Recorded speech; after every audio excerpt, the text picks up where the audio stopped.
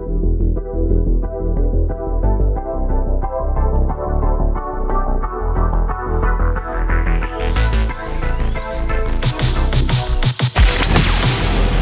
time to down your unders. Down your unders. Review and dissection of content from some of the sharpest minds in the game. Hosted by Adam Camilleri. Art of War. Down Under.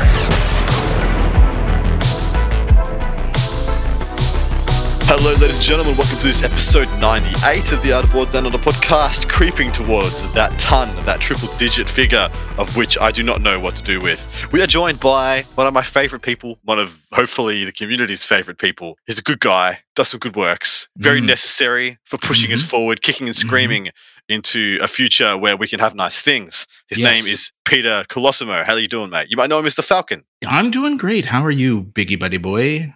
I'm pretty damn good. Now, we're here to do a thing that we haven't done in exactly 34 weeks, according to my records, unless I've missed something. But you and I maintain some semblance of a faction ladder, a live, living faction ladder on this show.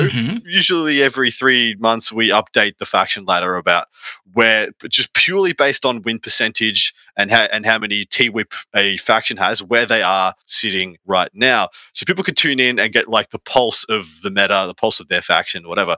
We haven't done this in 34 freaking weeks, my dude. Listen, man, it's been a long time. I feel like we did one in between, but maybe, you know what? Like, time is a flat circle, coming out of COVID and then into whatever we're in now, you know, and I've gone through a lot of life changes that really made like months just disappear. There one day it was January and then the next day it was May, and I was like, well, thank you, Justin Timberlake, for at least reminding me of that.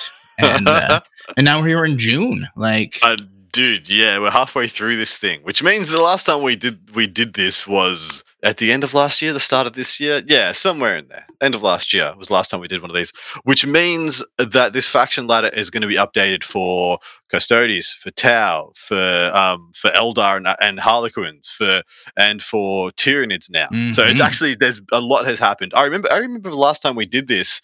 I even hit you up probably a couple of months ago, right in between the deluge of powerful codexes coming down and being like, there's really no point doing it right now because we're about to have like 3 more codexes and it's all, whatever we put out is just going to be invalid immediately. But we're sitting in a bit of a stable pocket right now. Pre-chapter approved, but post like the codex dump. So it's a good time. Yeah, it's a very good time.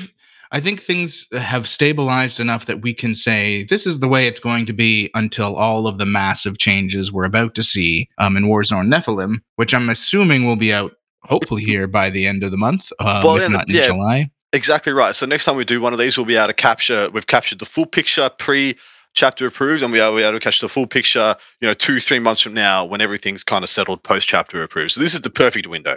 For those of you who don't know, Art of War Down Under is a 2-part podcast. First part comes out Tuesday mornings, Eastern Standard Time, about 5 a.m. And it is primarily a review-based podcast. I like to be here and be informative, to be entertaining in addition, hopefully. And you can come here and I can be your one-stop shop for keeping up with the meta, what has been released by GW, what do you need to know about this new book, that new supplement, blah, blah, blah, blah, blah.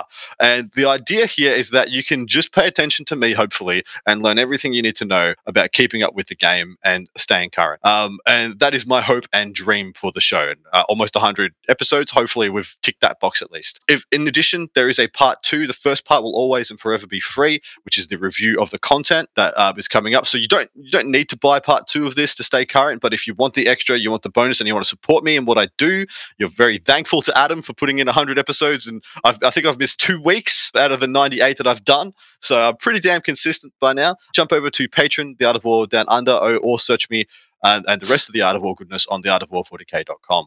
But that is not all that is going to be plugged this day, for there is a new 40k stats.com, and Pete's going to tell you about it. Yes, so it was announced, I don't like, once again, time it doesn't mean anything to me anymore. I want to say about a month ago it was announced, but this was something that was started in the works way back in January, February. I have joined forces with Goonhammer to try and improve 40K stats. As I said, some things in my life happened and caused me to have to take a big step back from all of the work I had been doing, collecting statistics and such for the last few years. And I've created a very good relationship with the guys over at Goonhammer. So it made a lot of sense. And we talked about it on and off for, a couple of years now, about kind of joining forces and trying to make things better for everybody. So I am officially a goon. I have become one of the many goonies. Nice. Which one are you? Oh, I'm definitely Sloth. I'm definitely Sloth. Sloth. Okay.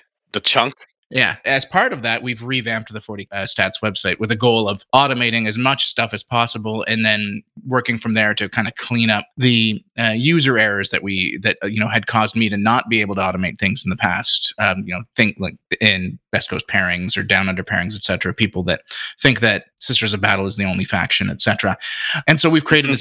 They've created this great website that I'm taking part in at all levels. I'm helping with the calculations and doing some work kind of on the back end in terms of data analysis, which is the thing I wanted to do always. And we've got a good thing going. There's still some work to be done because we're kind of working on Age of Sigmar at the same time as 40K, and that's caused a couple of glitches. You'll see. I think right now, for example, as we're recording this, if you go and check out the T website, it's pulling Age of Sigmar data, and that's just a little bug because of how we pulled the API, and it'll probably be fixed by the time we're done recording this call. But we've got a lot of stuff in the pipes, creating new statistics as we go. Rob the Chirurgeon and I have been working on a stat he came up with, Pythagorean win rate, which is really cool. We're doing a lot, and we've also teamed up with the ITC Battles app, and now we have, instead of having to contact them for the data, we now have a full grab of that as well, all the time at our fingertips. So instead of just having these, the couple hundred GT games we might get in a weekend or more, we also have tens of thousands of games of data being kind of sent to us literally every week. So we can really see how the casual side of things is going in terms of just people playing at home. And I say casual in a very loose sense, because I think anybody that's using the ITC Battles app at this time is probably a little more than casual in like the terms that I think your most common person would use it. But still, it's a lot of data that we can sift through, and we can really get a bigger picture for how the game is going right now. I'm really happy that you're going to get to do more of the data analysis, because I remember you were just literally trying to keep up with the data collation. By the end of things, yeah. Yeah, you never really got enough. You got ahead far enough to do the stuff you enjoyed, the actual analysis of what you had. Yeah, once we got to making to 10 or 12 GTs and majors every week, it became really hard for me to sit down for a minute and just be like, what's actually happening? I could gloss over the big stuff, but the minutia that I used to love I was having a hard time getting time for, and now I have all the time in the world, so it's great. I also really do like that you don't need to go, Oliver Twist begging for some data. Please, sir, may I have some more? So it's just coming to you. That's fantastic. Part of that is TOs have, all decided finally that Excel spreadsheets aren't the way to go, even in Scotland, shockingly. So that's one thing I don't have to do it for the most part any longer. And I don't need to, because there are so many events that when I do hear about that random one-off where the guy was just afraid of a computer, and just it's okay. It's fine. It's fine to miss one out of the 20 you're probably getting. Exactly. But anyway, for those of you who don't know, these Faction Ladder episodes, pretty much I just bounce questions off Pete. We run through the tiers, the agreed upon tiers right now of 40K, that being C tier, B tier, A tier, S tier. S tier being the pick of the bunch, the one or two top of the pile factions that are indomitable at the moment or can only beat each other. A tier being your tournament staples. They can go and win a GT, can go and win a major with the right player in the right meta and the right mission pack, or in WTC formats they are, in ITC formats they can. B tier, these are your perennial 3 and 2s, 4 and 2s, etc. And C tier, hard pressed to win an RTT. Great player and an RTT still might not win, with these factions, just to give you guys some context. So jumping in and asking you about the data set that we have for 9th edition right now. So when I ask you questions, how much data are you pulling from? What's the sample size? So can people have some confidence in the stats we're throwing out? I mean, sell the people, tell them how qualified we are to talk about this right now. Sure. So what I'm going to do in this case, it's been 6 months since we've done this, but I'm not going to go through 6 months of data because the game has changed pretty drastically every couple of weeks. Because we kept getting kind of broken codex after broken codex, and we'd get one fixed, and then the next one would come out. Really, what I'm going to focus on here is the last 6 weeks worth of events, because that fully encapsulates everything we've seen in a post data slate Armor of Contempt Exactly world. right. So we've seen the nerfs to Custodes, the nerfs to Tau, the slight nerfs to Tyranids. We've seen the big buffs to Power Armor. So we get a really good feel of what that now looks like. In terms of how many games worth of data we're looking at here, from an ITC Battles app standpoint, I'm looking at well over 40,000 games, I believe, worth of data. And then in terms of the GT level, it's about 6,000 actual competitive games, I want to say. I don't have the number quite in front of me, and I'm not going to waste your time. Just suffice to say, it's enough that we can say some very firm things, especially at the top end of how things are happening. The bottom end, a lot of that is going to be, these armies kind of feel like they suck now, so not a lot of people are bringing them to events, right? Exactly right. So we're kind of relying more on the ITC Battle app side of things for that and going from there. So beautiful. So, there was one we probably could have done 3 months ago that would have, 6 to 7 weeks ago, 8 weeks ago, that would have just been much more bleak than the one we're doing now. So I'm kind of happy. For sure. I'm really happy we're skipping that one because it would have been a crap load of B tier, very little A tier, and then Town Custodes, and that would have been. There was a period there right after, particularly right after the Craft World book dropped, where there were only 2, 3, 4. I think there was a couple weeks where we only had 4 factions that had better than a 50% win rate. Yeah, yikes! Yeah, right?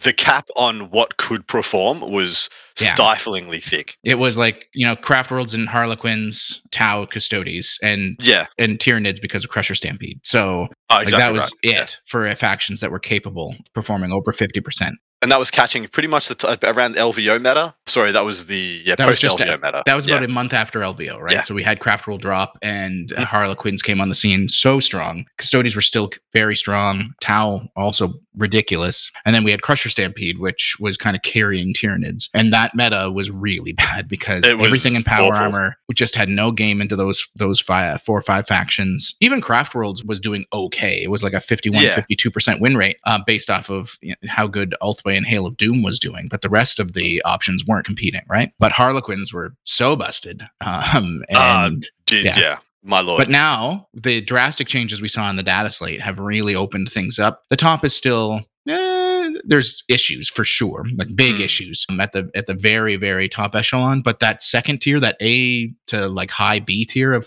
factions is massive now. Yeah, that's what I'm hoping to see. I'm hoping to see the thick middle band back, like the thick potential contenders, rather than just a couple at the top. Anyway, so last time we did this, I keep the records of what our last faction ladder was. So you guys are about to see a glimpse into the past. 6 months ago, this is how things stood. C tier, bottom of C tier, Imperial Fists, GSC, Astra Militarum, Tau, Raven Guard, Renegade Knights, and Craft World Eldar. B tier consisted of Blood Angels, Ultramarines, Tyranids, Necrons, Chaos Space Marines, Dark Angels, Salamanders, White Scars, Space Wolves, T-Suns, Custodes, Death Guard, and Imperial Knights. Man, look at that. Look at all those factions that 100% have to have changed. Custodes and T-Suns being the two that slapped me in the face the most. I mean, Renegade Knights being at the bottom, in the upper part of C tier, Imperial Knights being around B tier. Funnily enough, I expect Imperial Knights to stay about the same, which is interesting. But mind you, they were propped up back then by the Freeblade Lance and the Bagheera. A tier consisted of Black Templars, Death Watch, Harlequins, Chaos Demons, Sisters, Grey Knights, Orcs, Iron Hands. And then S tier was simply Admech and Drukhari. That's how long ago this last one was. Yes, indeed. Let us start off the new one, my man. So, C tier. Start at the bottom? We're going to start at the bottom? Oh, we always start at the bottom, man. Okay. So the bottom right now, the D-est of tiers almost, I would say. We've got... Do we need to add a D tier? It's that bad? I would say we could at this point. Let's do it. And I would say that Astra Militarum is that bad of a spot right now. Oh, geez. I think so. At the bottom of the barrel. They have, Guard since the start of 9th have only ever hit T-Whip once. in an event that was a little like there was some like mild controversy about how they even hit T-Whip. So once in the entirety of 9, they're sitting and have sat below a 40% win rate for basically the entirety of the edition. They're now as low as a 34%. And that is with the improvements they've received in all 3 balanced data slates. They got worse following the Hammer of Emperor inclusion, right? Do you know why that is? Because so many people screwed them. Yes, they got that, and everyone was like, "Oh, I might be able to play Guard again." And then Armor of Contempt didn't mean anything. Yeah, did not mean a damn thing. Super cool that your las guns explode, but I'm still rolling a 2-up on everything, right? Well, your neg 3 demolishers shoot me in cover, and I take a 4-up if I'm a Space Marine. Yeah. Yeah. So it's a real bad place for Guard. I mean, luckily we've started seeing GW put out the picks for the new squads. Yeah, boy. I've heard some really good things about what a Lehman Russ can do. So maybe this is it. Maybe this is the kind of the last run of the ultra bad, because man, Guard struggle. And to be honest, there's a couple of factions that are only slightly above them. But if we're looking even at ITC Battle App data for the last 6 weeks, Guard, we still have over 1,000 games played. The VP differential for Guard is 15 to the negative. Like their average loss is 77 points, and their average win is only 62. That's horrible. That 77 is one of the highest for opponent VP. I think the only faction higher is Drukhari, and Drukhari still has a 52% win rate because people kill a lot of Drukhari, but Drukhari still have that kill power back, right? Yeah. Guard, they do not have that follow-up kill power. So that's 34% win rate. And I think when I look at that Pythagorean data, it's even worse, because their actual win percentage is 34, but given their VP differential, you'd expect them to be between a 38 and a 39. And they're just not good all around. They don't play the mission well anymore. Yeah. The only thing you're seeing anybody get wins with really is like ludicrous, 300 conscript lists. And honestly, there are enough factions out there that just don't care about that you're relying on clocking your opponent out because they just want to kill as many conscripts as possible. Yeah, exactly right. You're like the gains on the primary are worth giving up the losses on no prisoners. Yeah, exactly. Yeah. So, all right, hit us off with the bottom of the C tier. Okay. Well, given it's been 6 months, but I think AdMech now could be called that, bottom of C tier. See, I still struggle conceptualizing this. I know what the data says, I know what the stat says, but this is the faction that won the LVO. I know. This is the faction that went undefeated in the Crusher Stampede, Custodes meta, Town meta. And you're telling me it's the second worst in the game. This is unbelievable to my mind. They've had only one instance of T-Whip since we've seen Armor of Contempt. They had been doing okay prior to Armor of Contempt, but it was such a big change. Armor of Contempt, we saw people finally, fully figure out Custodes, which in Custodes gave Siegler a very hard time at LVO. In fact, he probably should have lost that semifinal game. 100%. Even he says it, he'd lost that game, and somehow Yeah. So, when you're talking about one of, if not the best player in the world, playing into Custodes, having such a hard time, and then we've seen basically every other faction other than Guards even Guards saw a buff, and AdMech saw none of that, right? Because they're still paying for what happened 6 months to 9 months ago when they were just absolutely almost unbeatable. That extra armor pip for every power armor faction gives them a lot of trouble, because a lot of the AdMech deal was mass firepower. AP1, right? Yeah. And that feature's gone. So their best, two of their best units, the Ranger brick and the Vanguard brick, just don't do anything. They don't do a damn thing anymore. In addition, so many other armies have a Rustalker equivalent. Repentia are just kind of better Rustalkers at the moment. Yes, now they are for sure. And there's something to be said for people just dropping them. Right? AdMech was a faction that was very hard to hobby up. Yeah. It featured a complete redo basically coming into 9th. Yeah, massive, prohibitively expensive, in addition to needing some decent hobby skill, and the codex is the hardest to wield of any codex we've seen in 9th edition. It is the most unwieldy and knowledge intensive codex I think we've had. Yeah. And we're seeing it in the results. They've gone down to, they actually have less average VP per game than Guard do. Holy crap. Wow. Their opposing VP is almost as bad as Guards. They're sitting at about a 39% win rate. It's not the best place for them. And then in terms of T-Whip, like I said, they've only had one instance of T-Whip since the switch over, and their average first round loss is probably the only thing I think that gives them any water for not being at the very bottom of C, because it's at a relatively respectable 2.17, which is like something we would see for a faction that had a 50 plus win rate. Yeah. And I think that just goes to the fact that the people that are still holding on to AdMech aren't terrible players. Yeah. So they can get past that first game. They can get past that second game. It's when you get into that third round where you're playing against Tyranids, which you just don't have a game into, or you're playing into Harlequins or Sisters, and you say, well, now I guess I just lose. So, well, that's exactly right as well. Like, you talk about all the toughness 3 infantry that need cover, and Halo Doom is just has a giggle and picks up your whole army. Yeah. What's the next in C? I think we'll just cover off a couple of the Space Marine factions that just nobody plays because they're just the worst versions of them. Like Imperial Fists is definitely a kind of a C tier army right now. They just always have been. They never will be better. So you mean Raven Guard comes in right next to him? I would say Raven Guard, yeah, because nobody's playing like Raven Guard. Interestingly, like I think they're good. I think in a good hand in the hands of a really good player, if Tyranids didn't exist, Raven Guard has an option because of the changes to Bodyguard. You can put enough into like character assassination that you have at least some kind of a game into say Tau or Eldar if you play your cards right, as it were. But it's not worth it right now in the current meta. Like there's just too much other stuff that doesn't care. So it feels to me it feels like they're such a go first faction. In addition, it's actually one of the few armies that are somewhat punished for player place terrain, because you need to the pieces of terrain you need are the ones just inside your opponent's half of the table. That's the one you need to place, or you need to have the confidence in, because that's where you need to stage. You need to get there and start your army there, like top of turn 1. And because you have no control over it, it seems like people are just like, well, I'm just going to keep the middle a little bit more empty than usual, and Raven Guard just have to come through a huge killing field and get destroyed. What's next in C? So we did Imperial Fists, Raven Guard, and you'll have to forgive me if I forget a Space Marine faction, because they're all the same to me now. I would say at this point we could probably talk about Chaos Space Marines. They're in not the best spot, but they're about to get way better. Fingers crossed, everybody. Like the game is so much better when CSM is strong. Like it's just the truth. But one wound doesn't cut it right now. We're seeing, occasionally we'll see someone come out with a janky Emperor's Children combo with something that manages to make it to not the top table most of the time, but they can get to a top 8. Right? Dude, there are guys in Australia who are regularly going 5-1, 4-1. Even threatening top tables. But I think the faction as a whole just doesn't cut it. I mean, they're sitting at about a 39% win rate the last 5-6 weeks, even with the Armor of Contempt buff.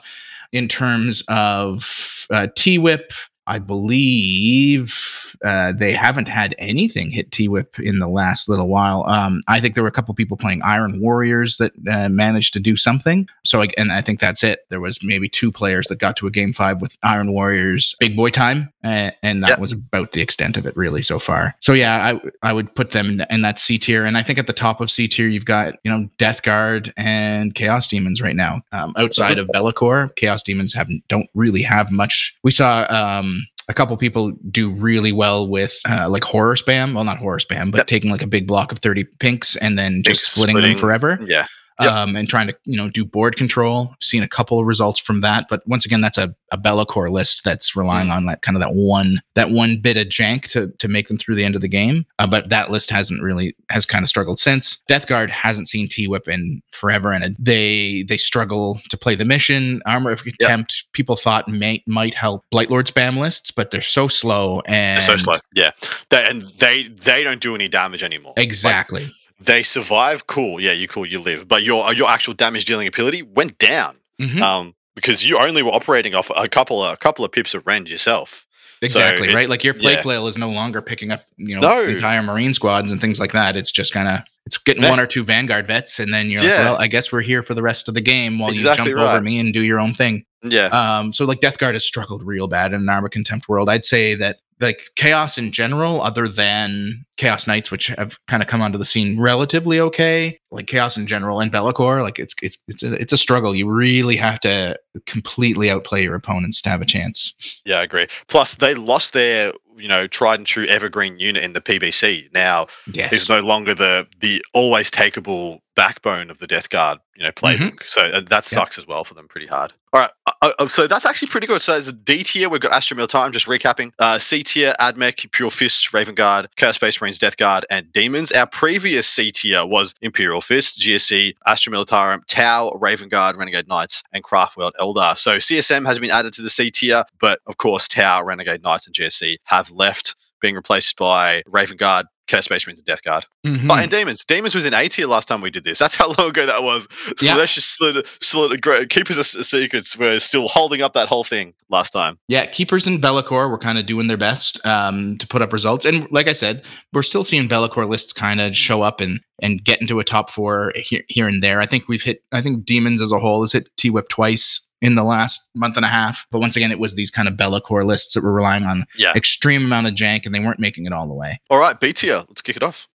B tier. Sorry. The other C tier. There is one more C tier, and that's Necrons. And just like, I'm sorry, Necrons. You're just I was really hoping they were going to make C tier, B tier. I was like, please, boys, please. They've had 3 instances of T-Whip in the last month and a half, so like you could almost argue they made the jump, but their win rate is so low. It's still only like a 42%, 41%. It is a struggle for the Necrons. Like they're on that borderline of like low B, but I would say you could probably just argue at this point, and most Necron players would fanatically agree that they're just like a high C army. Seeing Necron players like smile and grimace at the same time, like switch between the two when they heard that no line of sight shooting was going away. Yeah. But that all their shooting was getting worse because of Armor Contempt. It changed. They're like, yay. It was rough. It was rough seeing the kaleidoscope of emotion.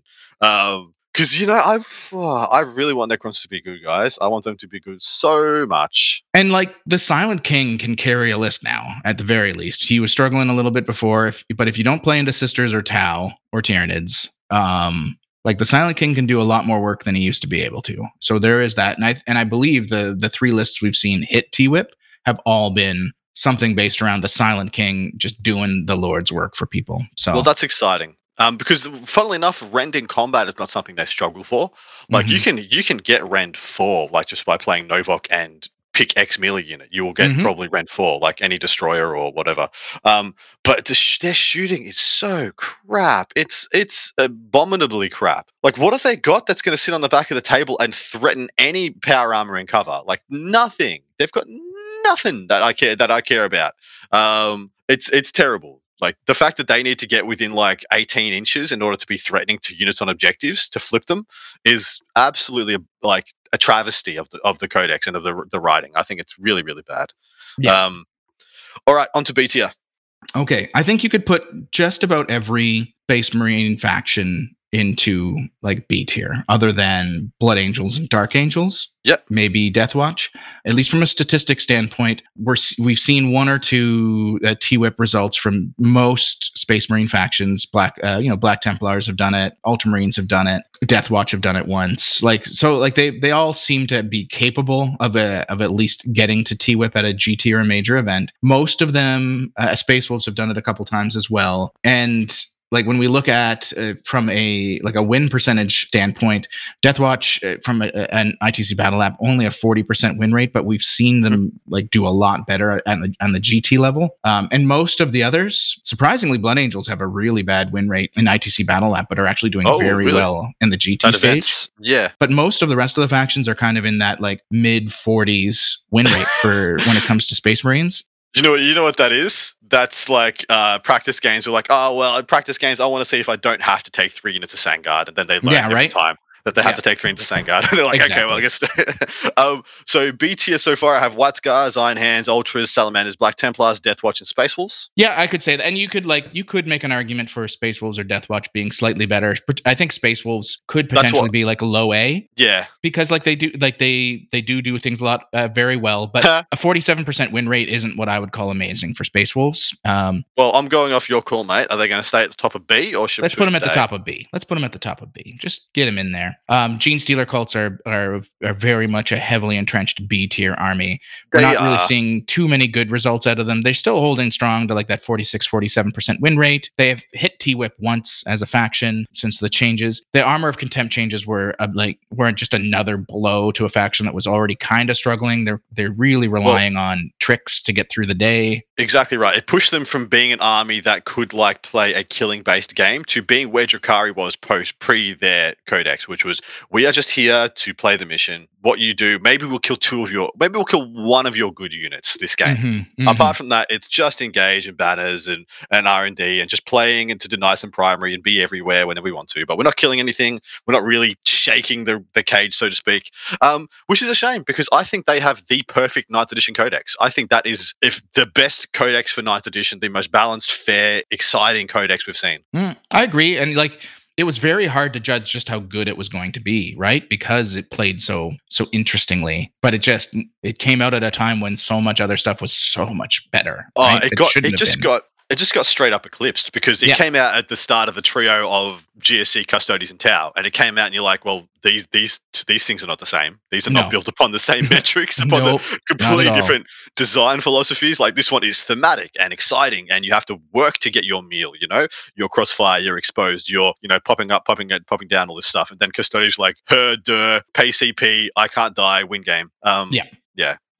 Next up, orcs. Orcs are an army that a lot of people think are really bad. And I think that's more because the internal balance of the orc codex is terrible. And the stuff that was absolutely busted got nerfed so hard, and it just keeps getting nerfed because Armor of Contempt and the changes to line of sight really make Ruckatrek Squig Buggies effectively useless now.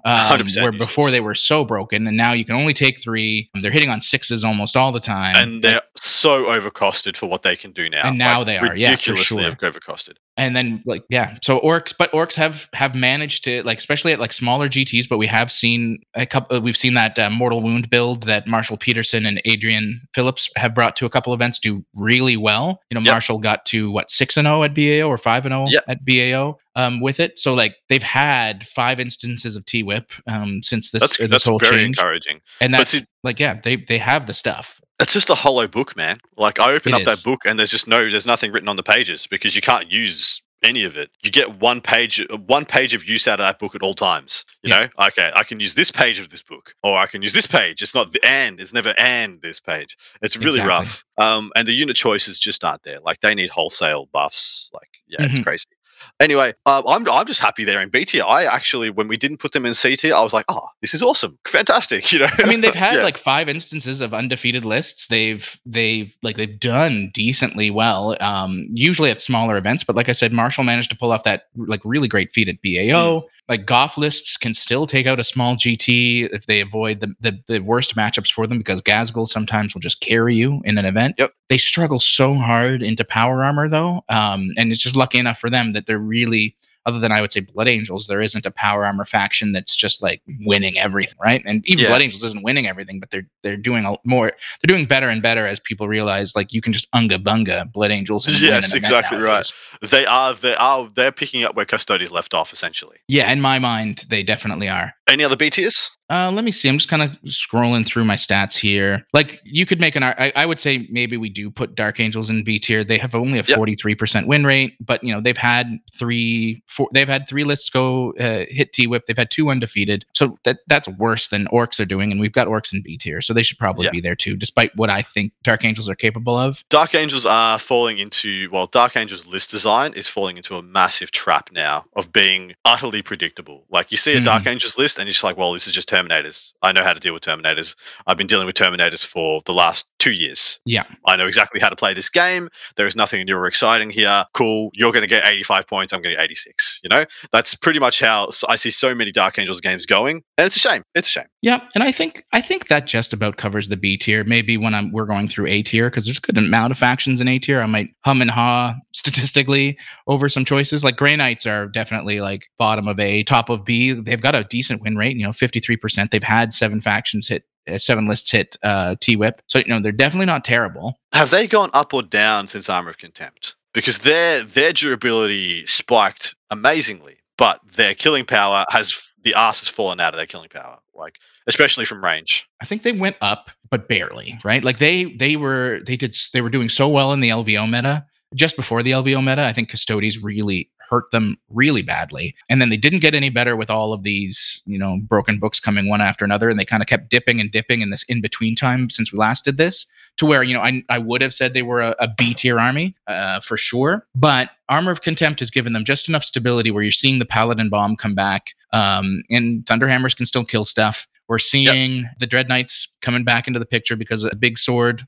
does big damage when it needs to. They're like, with Thousand Suns being as strong as they are now, like having that psychic power, it shuts down another one of like the A tier armies. And I think that's what really gives Grey Knights that kind of low A tier potential, is they can counteract some of the psychic shenanigans of Tyranids, but more importantly, they can deal with a faction that's almost at their level, because I think Grey Knights are now slightly below Thousand Suns. Yeah, I agree. But they can stand up to them, and so yeah, I'd say they're a low A tier army as Grey Knights as the next faction to talk about. All right, what's next after them? Let's just do Blood Angels, because Blood Angels are a faction with a very low win rate, but they're winning events, right? Yeah, exactly. Like they've had five lists hit T-Whip. They've had 4 go undefeated in the last 6 weeks.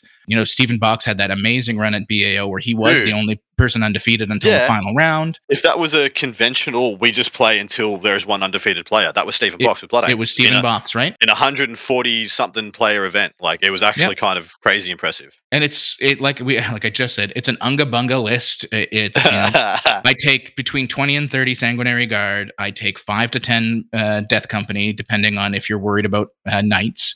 And then you've got Dante or Chapter Master of Choice, Sanguinary Ancient, Sanguinary Priest, and like that's basically your list. And then do you take Vanguard Vets, or in Stephen Box's case, we had the Assault Centurions, which was a really good choice for player place terrain, because it gives him a really great anchor unit that he can keep out in the open early turns. And then, you have Sam Procopio running aggressors as in that slot. Yeah, same slot. But less, but same idea. So, like, it's basically 1,700 points of Sanguinary Guard and Death Company, and then you have 300 points to play with. But the list is very much like, I'm just going to hit you, and everything in this list now basically has a 1-up armor save. Yep. So you're not going to kill it in time. And it works. Yeah. It works real good. Man, my personal preference in that list is to chuck like 3 Land Speeder Storms, and freaking I really like the little Assault Marine squads. I actually quite like those. Yeah. And I'm seeing a couple people bring them as eliminators, because you can turn 1, move, shoot, move, charge. Yeah.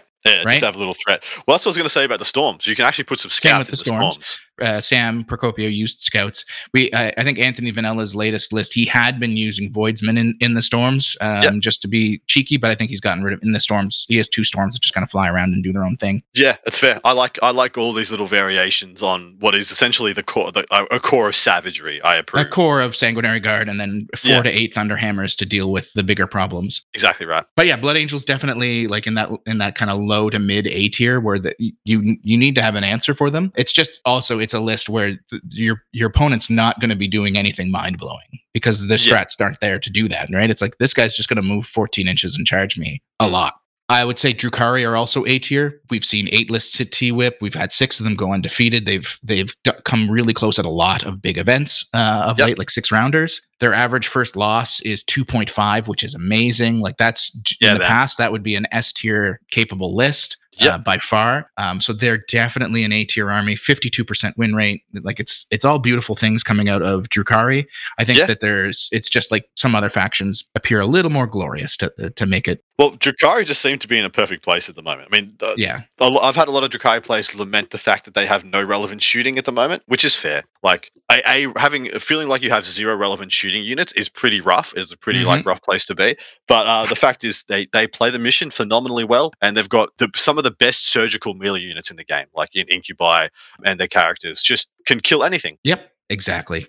Also in A tier, we've got Thousand Suns, which we just talked about with Grey Knights. Another army that's had, they've had 9 lists go hit T-Whip. 8 of those lists went undefeated. Dude, An average first loss of 2, like 1.99, which is something we'd consider for like a middling faction. Their win rate it hovers around between 45 and 55, depending on the week. I think overall they're at about a 47, 48. So they probably should be lower than, say, Drukhari. But when you see them in the right hands, they're phenomenal, right? Those big mortal wound bombs.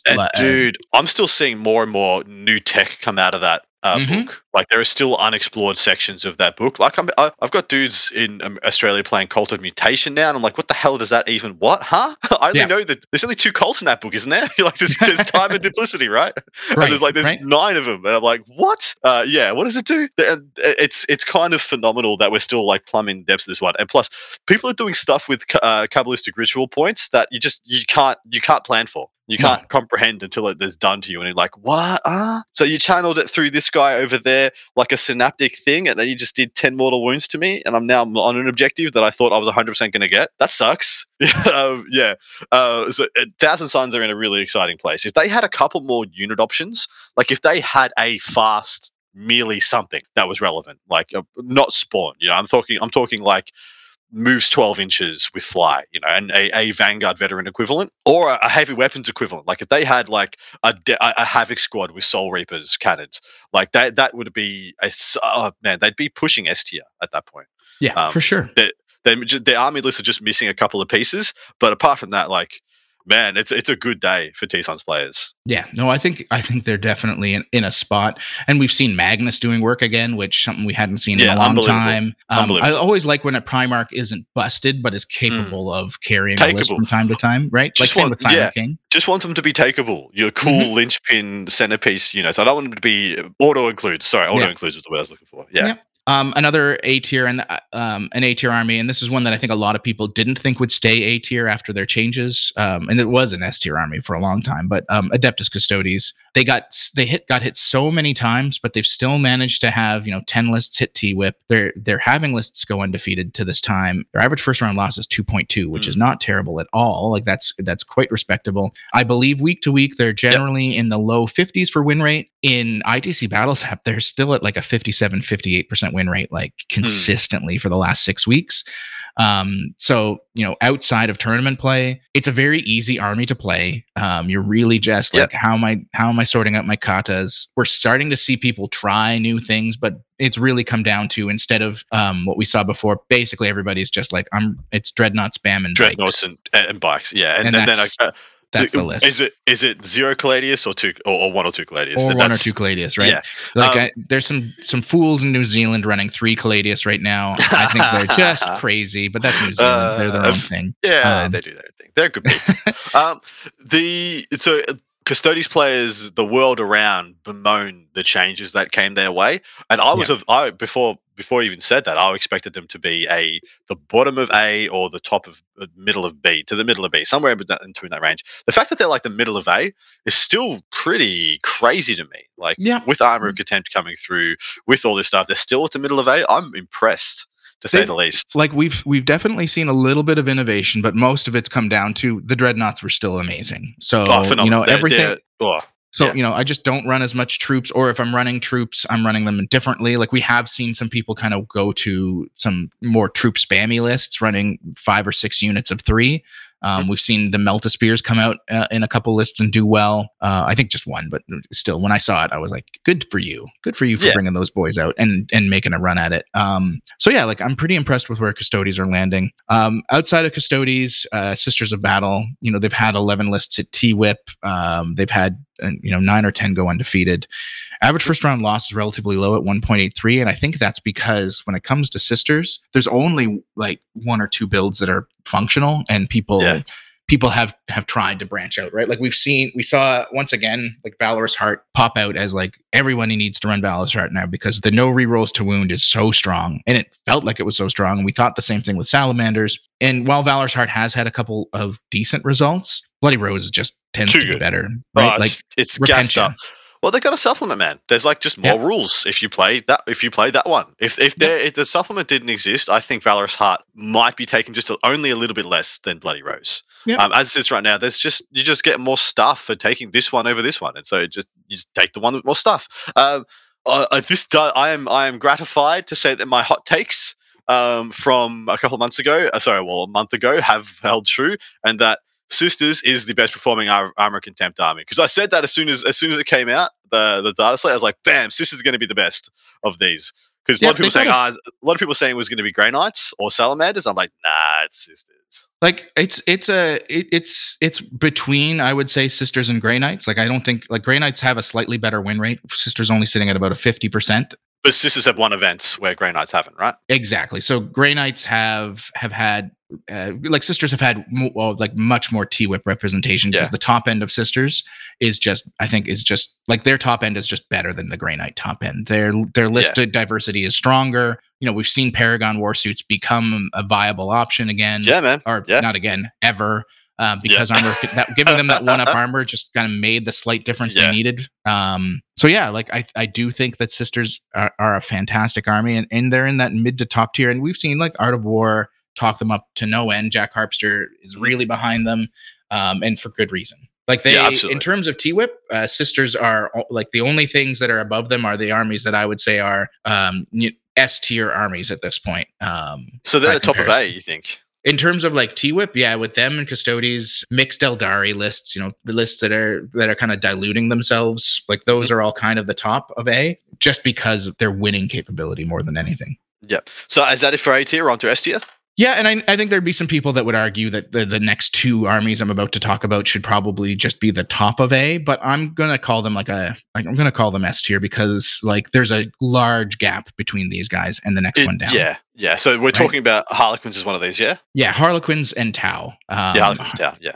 Like Harlequins, they have very little field percentage. They're only 3% of the field. They've still had 20 lists hit T-Whip. They've still had, 13, 14 lists go undefeated in the last 6 weeks. Frequently, we're seeing them in the 60th percentile for win rate or higher at GT level, like week to week to week. A lot of people thought they would die because of those massive point increases to Void Weavers, but anybody that knew anything was like, no, losing 2 Void Weavers does not make the list bad. Nah. So you didn't need people who were taking 9, even them who were there taking 9, they were like, after I've shot my 6th or 7th Void Weaver, 1 or 2 of them doesn't really shoot anyway. Exactly. So it doesn't matter. It doesn't matter at all. I think they're just fine. In fact, I think their lists are better now because they're not taking just Void Weavers. Like I think if Void Weavers didn't get touched and Armor Contempt got added in, people would have just somewhat cracked the code on what is the perfect thing to take to beat Voids. Yeah, and it would have been hard. Good. They're insanely good. They're still ridiculous. They're still one of the best things in the game. They by far have the most like VP per game of any faction. Like they've broken 80. Like there's no faction that I think I've seen do that. And their average is 80. More than 80 points per game. That's like win or lose. And this is over 1,000 games of data that I've got here from ITC BattleDap. They're scoring almost 81 points per game. And I don't remember a faction that has consistently done that for that long. Like I've seen it in small dosage. You'll see like, Deathwatch or something where only maybe 10 people have played them. But like more than 80 points per game. Their opposing VP is ridiculously low as well. It's only like 63 or 64. They're just like such a good faction. And it's funny to me because we get those like weekly Reddit posts that are, this is the weekly win rate, and people will analyze those, or they'll analyze just like small amounts of data. And it grinds my gears when you see like when we see 1 week of data and people try to make points. Yeah, small sample size. There's 2 things. One, there's a lot of people that are like, man, everybody forgot about Harlequins. And I'm like, who forgot about them? Stop it. It's like nobody did. You have to know they're strong. The only reason why we don't talk about them as much as we probably should be is because there are two factions that statistically are better. Let's talk about Tau for a minute before we move on. Tau's weird, right? Because they're still at the same. They pose all the same linear issues that I bemoan Dark Angels for in a lot of ways. Where it's like, hey, I'm going to come at you exactly this way, but you just can't seem to stop it. Like they're just going to do it. And there's the advent of Hammerheads, which I think I know is coming through in my local scene, and I heard whispers of in the States before I left of Hammerheads being like the next thing you're going to see. Tell us a little bit about their stats at the moment. So in the last 6 weeks since all these changes, we've had 23 Tau lists at T-Whip. 15 of them have gone undefeated. Their games in winning position is 42. That means that, at 6, 7, 8 round events, they're going either the distance or, they're just barely, like, they're getting stopped in that 6th round instead of like immediately in that 5th round, which we see with a lot of factions. They make up 8% of T-Whip share. They're still almost 10% of the field. They're still extremely popular. Their average first round loss, 2.27, is, a faction where you should see them in about a 53, 54% win rate. We're seeing them at about that rate on ITC Battles app and at a GT level, but they're just fully capable of winning. And yes, we're seeing a lot of Hammerhead builds come out doing very well. Like usually it's 2 Hammerheads, Long Strike, and then maybe you'll see 2 of the Sky Strike missile, Skyhammer ones. Yep. In lists, Really? we've seen those come out, but the 2 Hammerheads plus Long Strike is kind of, when in a Hammerhead build list, seems to be the way to go. Yeah. They deal with like Tyranid monsters very well. They because of the rerolls that they get. It's a very strong army. Dude, they deal with everything. Like I saw the Hammerheads just picking up Sky Cult units. Just like bang, here's 1 dead, and 3 mortal wounds at the end. Here's another dead. So every time you shoot, you like hit, wound, 2 dead, hit, wound, 2 dead. It's kind of crazy. No, they're an extremely solid unit, and we've also seen in Europe and now in North America, because Seth the Mad Doc Oster managed to take a kind of janky European style crisis list all the way at what was it, Rocky Talk Rumble last week or the week before? 120 some odd person event. Only lost to Brad Chester. We've seen like the move to just, instead of running airburst, we're seeing just plasma being the way to go. Just run as much plasma as you possibly can. Yeah. Seth's list was so unique because it took that unique trait where when you charge, you get obsec on the crisis suit. So it was take as many crisis suits as I can with a balanced amount of drones. I'm going to have a charge phase, which a lot of people don't expect out of Tau. And now I've got 15 models worth of objectives secured, and you have to kill 6 to 10 shield drones to even touch these dudes. They punch decently well, but they didn't have to anyway. And then next turn I back off, I fall back and shoot, or I just stay in combat and shoot you in combat because I'm allowed to do that. It's a very, very interesting list to see played. I loved watching Seth play it. I know he's really trying to figure out a way to deal with Eldar, because that is, I believe, the biggest weakness for Tau right now. Is Hail of Doom. Craftworld Eldar is just so good into them. They have every tool. Like, I mean, when you add in having a strong Eldritch Storm game into Tau, in addition to having a better secondary game, they can't shut down your psychic phase at all. You just get a psychic secondary of your choice. It's very, very rough. Your drones that usually are like I know my opponent has these 2 big hits they're going to do to me. I can toss them off in drones, and then you get Hail of Doomed, and it's like, well, I guess I just have to pick up all 10 drones now, or I'm going to lose 3 crisis suits. Like like Eldar have such a good game into Tau, and we're seeing that. So like Tau's numbers are super great. In the past, I would consider them an A tier army, like the highest of A tier, but because of how things have kind of skewed, I'm putting them in S, because they're just so much better than the next one down, right? Well, them and Harlequins. I was about to say, tell me about the gap, like, because there is a cliff between S and A, which is why we've still got this differentiation. So the bottom of S is Tau and Harlequins, Harlequins. What's the gap between them and Custodians? So if you look at Custodians and Sisters, they make up about 3% of T-Whip. 3 to 4% of T-Whip is Custodians and Sisters. Tau and Harlequins make up about 8% apiece in the last 6 weeks. More than double. That's and then huge. If you look at win rates, like Custodies on the ITC Battle App side of things, really high win rate. But if you look at GT level, it's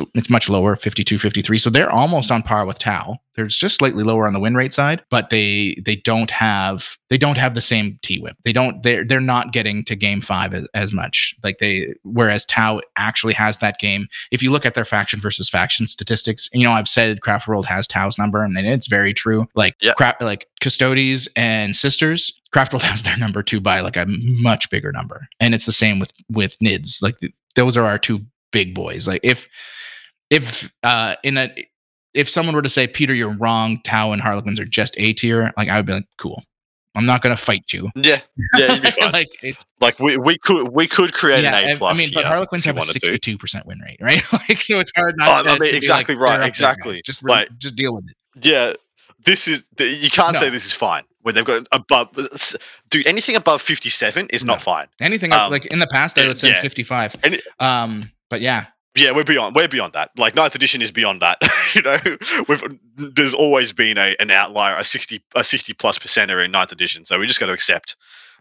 But so the top two, Asuryani and Tyranids. I'm assuming Tyranids over Asuryani. So like I said, when it like Tyranids, these numbers are the numbers we always talk about when we talk about like an Iron Hands comparison or Drukhari when they were at their best or Admech or whoever, right?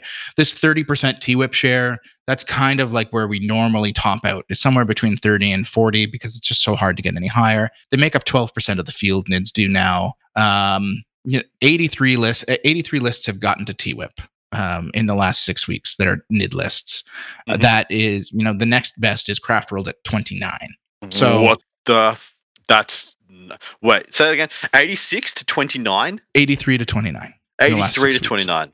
That's toxic. That's again. That's We would be in any other meta. We'd be talking about the game ending. Like they are making it so you can't play the game. But it just so happens we have 3 factions that we'd be saying that about all of these factions if any other of the 3 weren't there. Yeah. Yeah. Like NIDs are just crazy. And, this is after we've seen, a minor set of nerfs.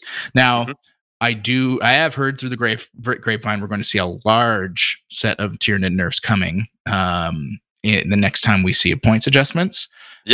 From pretty reliable sources. So well, that's the thing, right? Like they just need. I only think they need point adjustments to bring this back in line. If they had like 10 to 20% less army, it'd be a lot more manageable. Yeah, and I think Reaper of Obliterax should be adjusted. Just delete it. Control or delete Reaper of Obliterax. The more claws are good enough. Like you don't need something better than that. Yeah, right.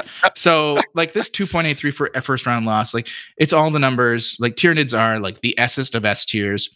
Craft Worlds are in here because like Hail of Doom and to a much lesser extent Ulthway are just great. Hail of Doom should just be the like when you pick like Hail of Doom should just be a Craft World. You should just be like, here's the new Craft World. It's Boogaboo. It's just Hail of Doom. You can't get it anywhere else. Like don't give them masterful shots or warded or anything like that on top of it, right? Well, that's the thing. It's 2 dot points already. It's already the Hail of Doom is already 2 rules.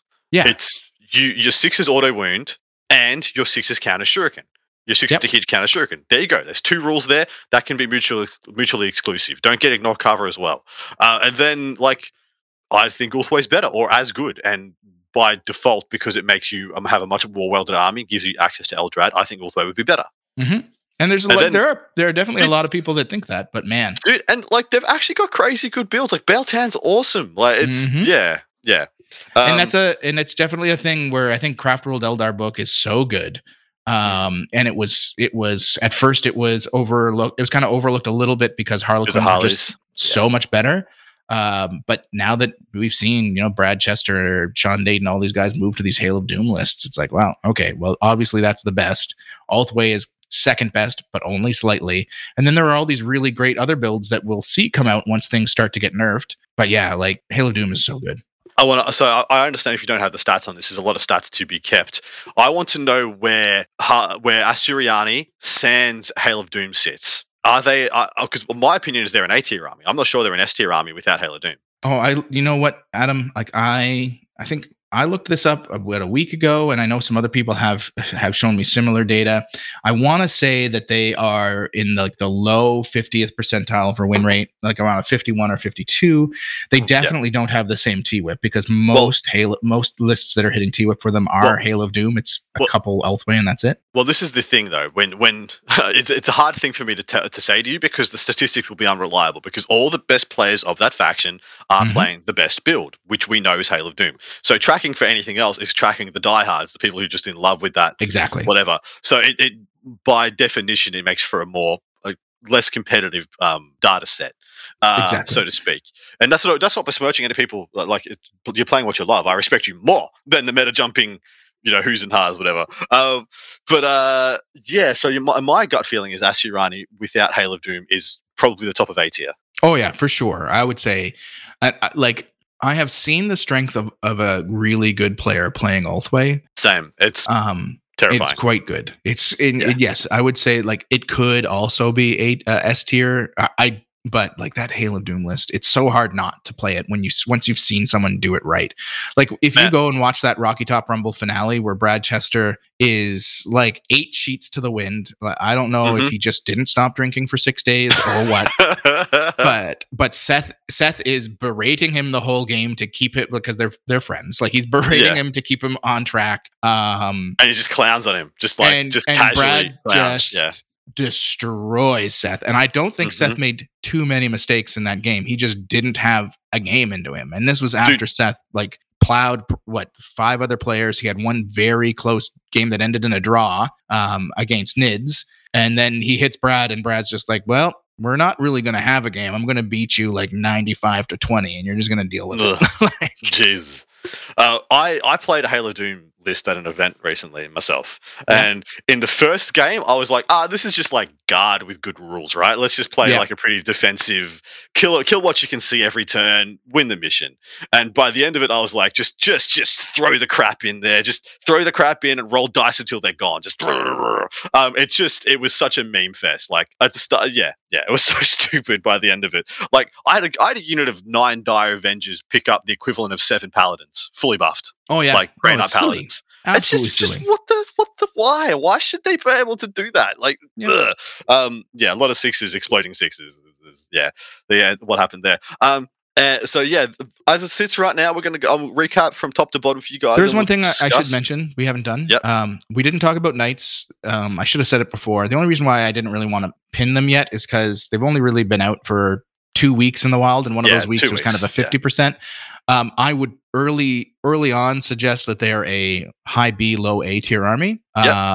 Both. I think Chaos Knight. I think the initial view was that Imperial Knights were going to be better, but I think I disagree now. I think the War Dog lists for the Chaos Knights are just stronger. They're just so much stronger.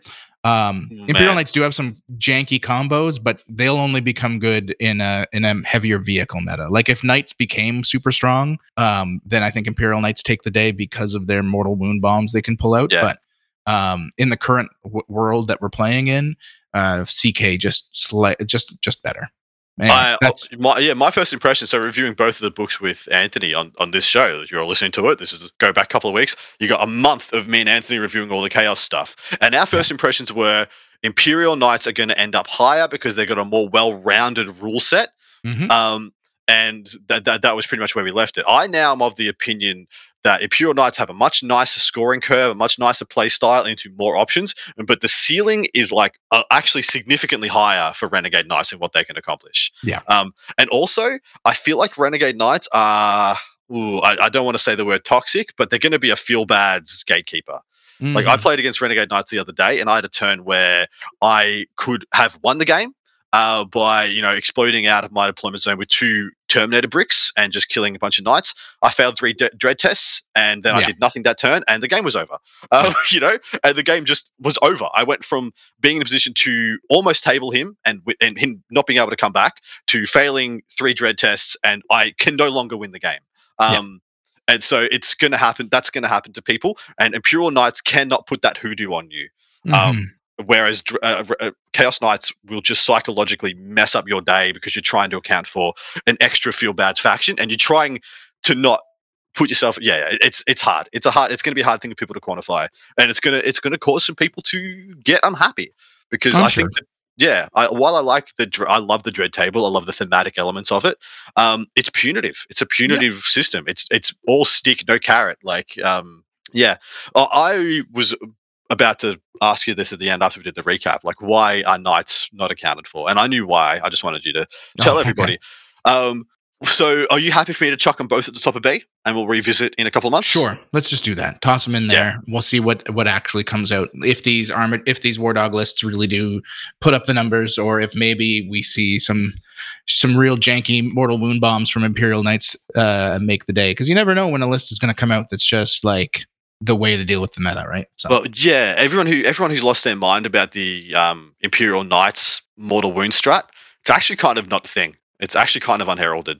It's 2 games out of 6. It's gonna impact the end result because it's just so unreliable to come off. You pay all the CP and then you wait to see if you get the 6s, and sometimes you don't get the 6s, or the guy, or you only get to use that strat once in a game because your opponent picks up that knight immediately. Yeah, Yep. And whatnot. And if that is your whole game plan, like losing your Crusader top of turn 1 because you didn't get your buffs off, you didn't get to do all the stuff, is like, game over, man. See ya.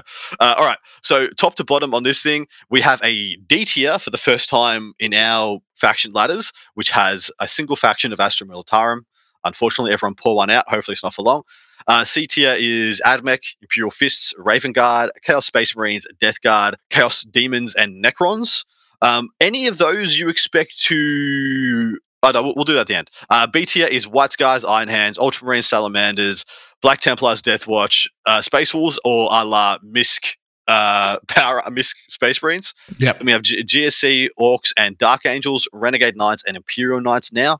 A tier is Grey Knights, Blood Angels, Drukhari, Thousand Sons, Custodians, and Sisters. And S tier consists of Harlequins, Tau, Asuryani, and Tyranids. Now, let's talk to where we think the moves are going to be next time. We're going to do a little bit of predicting for 5 or 10 minutes about what we expect to have changed. We're going to start with that C tier. Is there anything in there you think may leave that tier in the coming month or two? Chaos Space Marines will, for sure. Yeah, 100%. When that new, like, from what I have heard and seen of the new book, I cannot see them staying C tier. Do I think they're going to be S tier? We'll have to see. But I think they have more than enough to be to get their asses out of C tier. to be an A or B tier army. Fantastic. Like, yeah, they're good. They're good. They're a good book in my opinion. So I'm hoping and praying that there's something for Necrons to pull them out of C tier. I don't know what that could be because with I know the announced CP changes, I could see a world where, because Necrons only have 1 or 2 good strats to begin with, that's a big draw. Plus, Silent King gives you a CP boost. Yeah. So you could see Necrons kind of emerge from that with like some kind of build that's Silent King plus stuff. That just relies on the fact that they have slightly more resources than most other factions, and maybe that will get them out of C tier, just that alone. But I want this chapter approved to do what I thought they almost did, which was the holistic points drop across the board. Mm-hmm. They did that in some respects in the previous one, where they dropped everything bar characters. I'm hoping now we see the characters go down in this next chapter approved. Yeah, it would be nice. I don't think it's enough to catapult them into the stratosphere, but hopefully that'll pull them to B tier out of C. At the very least, yeah. Yeah. All right, B tier consisting of all our Misk Space Marines, and then we've got GSC, Orcs, and both the Knights. The Knights will exclude because they could end up anywhere. They could end up exactly here, or in my extent, I think they're both at the bottom of A tier right now, and that the stats may hold that up, may not. Orcs and GSC, I'm really hoping both of them make it to A tier. Like, the game's just healthier when they are. Yeah. Oh, I agree. I don't think it'll happen, unfortunately. It would really depend on point changes, like because GW in the past has been very reticent about like unnerfing things, from going back and changing. Once they've made the first change, we will never do this again. And unfortunately, like, Orcs really need some of that. They need, like, Orc Boys. If Orc Boys got some love, and then if they toned back a number of the point changes they made when they basically obliterated Orcs off the face of the earth, in some ways, then I think Orcs would have a solid chance. But right now, Armor of Contempt means that Boys are effectively useless. Yep. You're reliant on Mega Knobs to kind of do work, but Mega Knobs are the thing that are a profile that everybody's gunning to kill now. Exactly. So, like, you're relying on, can Gazgul survive for 3 turns and do something about it? Or can I just get my battle wagons up there and not lose 3 guys to jumping out? So, like, I don't feel like Orcs have a chance to be any further than where they are. I would love to be proven wrong, because I just think their book is bad now. Like, it's just not. I think it's bad. I think that legitimately it's bad. I loved parts of it, but yeah, it's not good. Yeah, I just get my armor save against a rocket if I'm in cover and power armor. Like, I just get my save. Like, what is that? That's terrible. A GSC, I feel like GSC could get a lift from just points changes. I don't expect them to get any rules changes, but points change, if they had like one or two more decent sized units, like it could make a big difference for their longevity. Because right now, what I see happening is they just run out of gas. They have like 3, sometimes 4 turns of great disruption and primary denial and stuff, and then come turn 4, usually they're down to a skeleton crew and end up losing by 10 points. And that's pretty much Fix aberrants, guys. Make Oh, aberrants good again. dude. If they're just like core, you just add the word keyword core to aberrants. Don't even need to change the points anymore, baby. We're off to the races. We got a soup. We got to cook something. I would love it. I would love if aberrants were decent again. I don't need Muscle Beach, but you know what? Muscle Beach was not bad in comparison to what we see these days. No, wasn't toxic. It was a 53% win rate army. In a world where that was high.